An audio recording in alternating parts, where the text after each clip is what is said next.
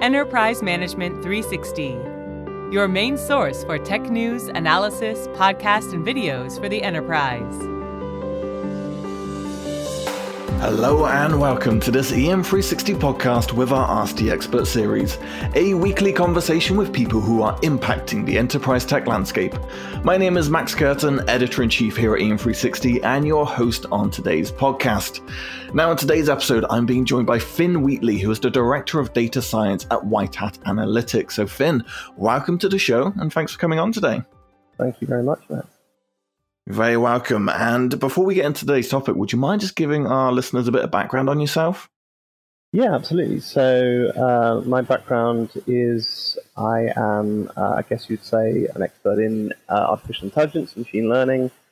I'm Director of Data Science at White Hat, which means effectively I work with our clients to transform their enterprise technologies. So help them to use data to turn themselves into data-driven businesses, basically. Excellent stuff. And that's exactly why Finn is here today, because he's going to be explaining why organizations should be adopting a data-driven culture. So to start off the show here, I wanted to ask, could you give us an overview of really what it means to be data-driven? Yeah, absolutely. So I think being a data-driven company really just means being one where everyone in the organization who has to take a consequential decision expects to have all the data ready at their fingertips to help them take that decision. So it's accessible and it's usable. And it really doesn't mean any more than that. Now that data could be it could be delivered via a complex machine learning model, or it could just be a sort of simple visualization. But whatever the decision is, the data, all the data in the organization should be marshaled to support the individual to take that decision, whether it's outsourced to a machine learning model or whether it's a decision support system that the individual uses themselves. And that applies right up and down the company. So from the CEO to the frontline staff, everyone expects to have data available to help them reach the best possible decision. Excellent stuff. A very important aspect of a lot of organizations. And it leads me nicely on to my next question of asking really what are the benefits then of having this data-driven culture?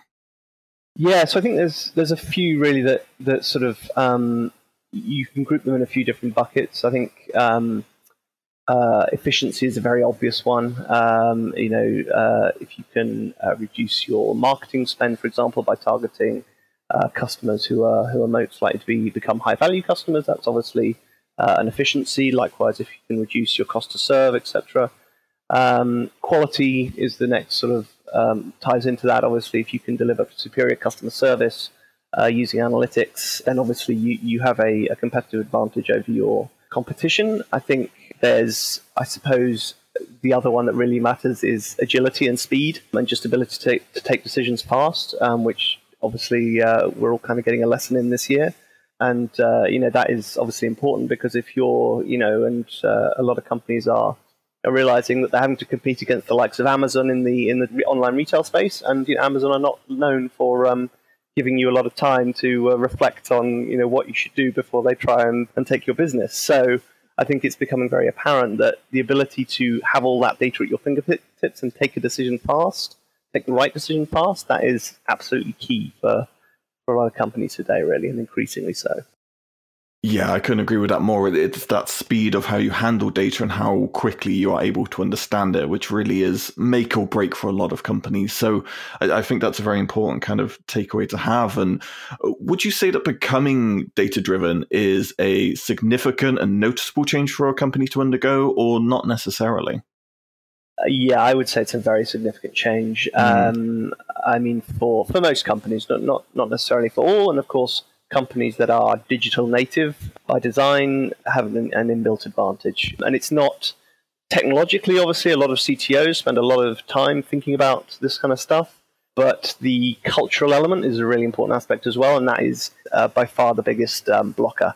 It's not the technology gremlins can always be overcome if there's sufficient sort of money and will behind it. But it's generating that will in the first place, particularly among senior leadership. And really helping them to recognize that often this kind of transformation involves flipping your understanding of what you do to effectively being a technology company. right? So, Google is a technology company that just happens to sell advertising. And Amazon is a technology company that just happens to be in retail. And that is how those companies think of themselves, and that is how I think a lot of companies should think of themselves if they want to compete against those kind of organizations.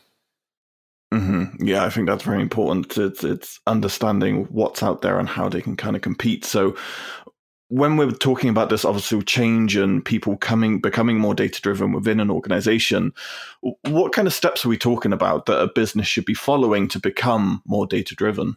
Yeah, so I think there's a few really, and sort of there's the obvious technical steps, which in a sense they're not easy, but they're sometimes the clearest. So understanding your data is a very obvious one, and that a lot of companies understand that is really the without that you can't go anywhere.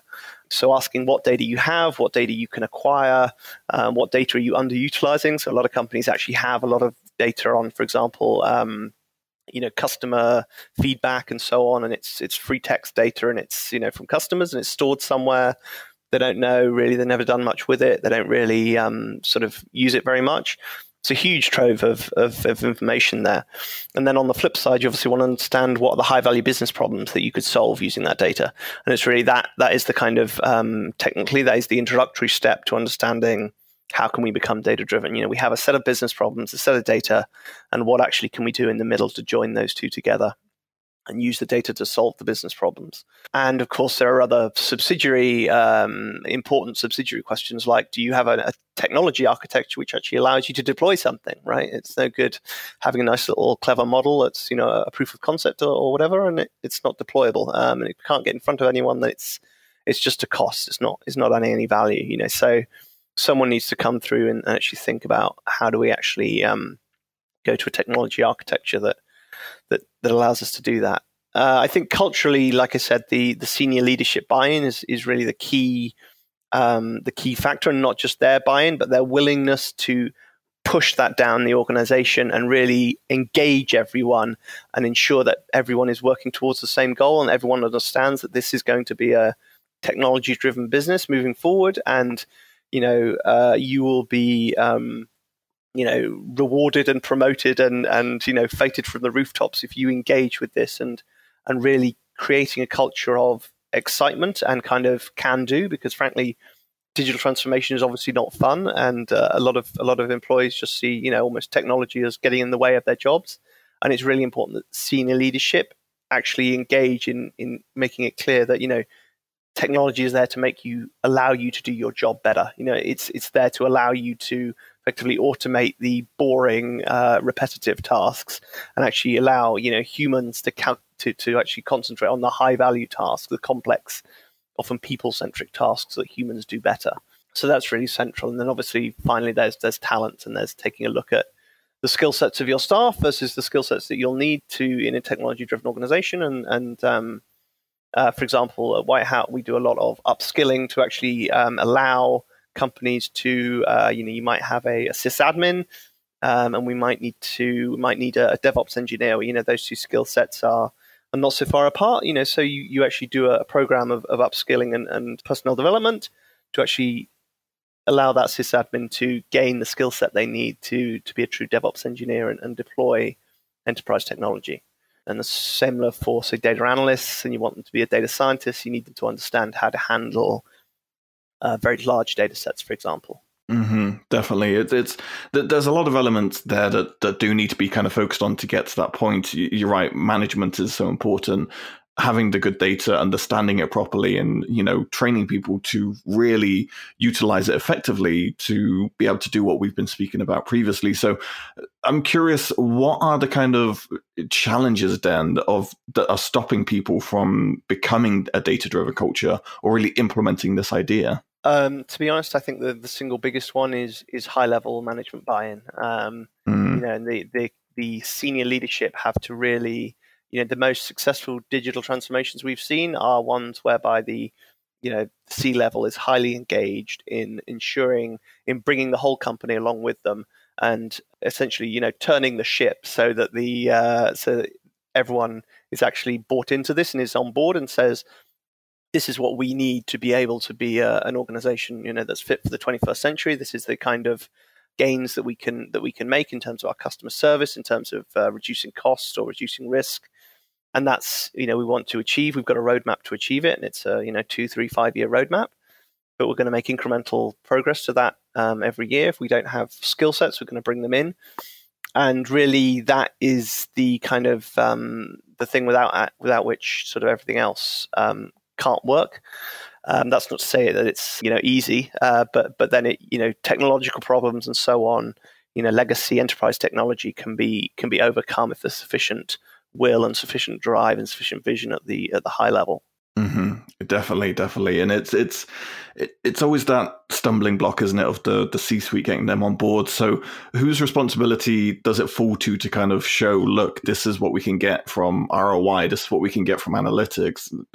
How do we get their attention? So I think that's a difficult question, but I think really it revolves around engaging.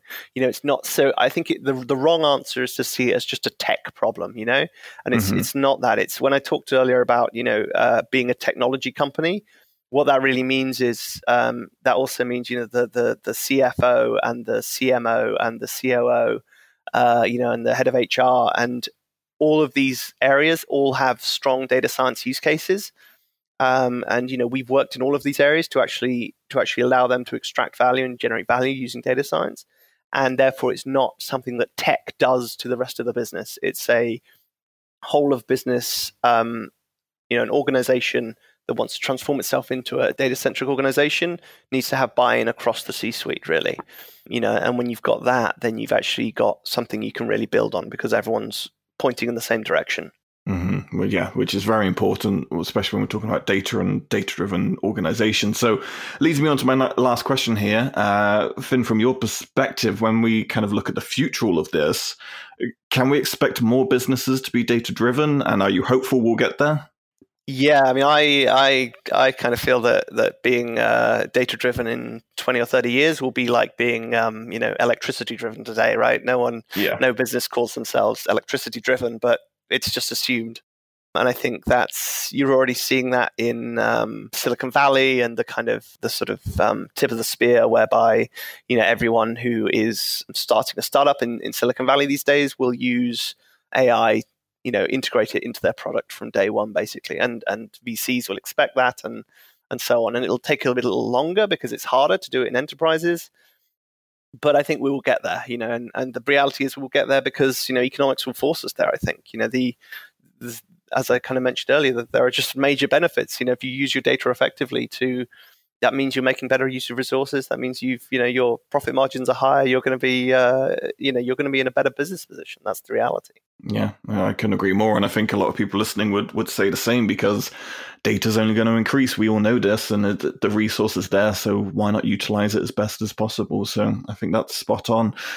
Finn, it has been great having you on today and kind of walking us through all of this and looking at this kind of data-driven culture and how we get there. So thank you for coming on today's episode and giving your insights. No problem. Thank you very much. And thank you, everyone who took the time to listen to this episode. We hope you took a lot away from it. If you are looking for more information, please head on over to whitehatanalytics.co.uk. They've got some fantastic resources that can really expand on what we've spoken about here today on this episode. We'll, of course, be back next week with another episode in our Ask the Experts series. Until then, please join the conversation at EM360 on Twitter and LinkedIn. And, of course, for more great daily content, head on over to em360tech.com.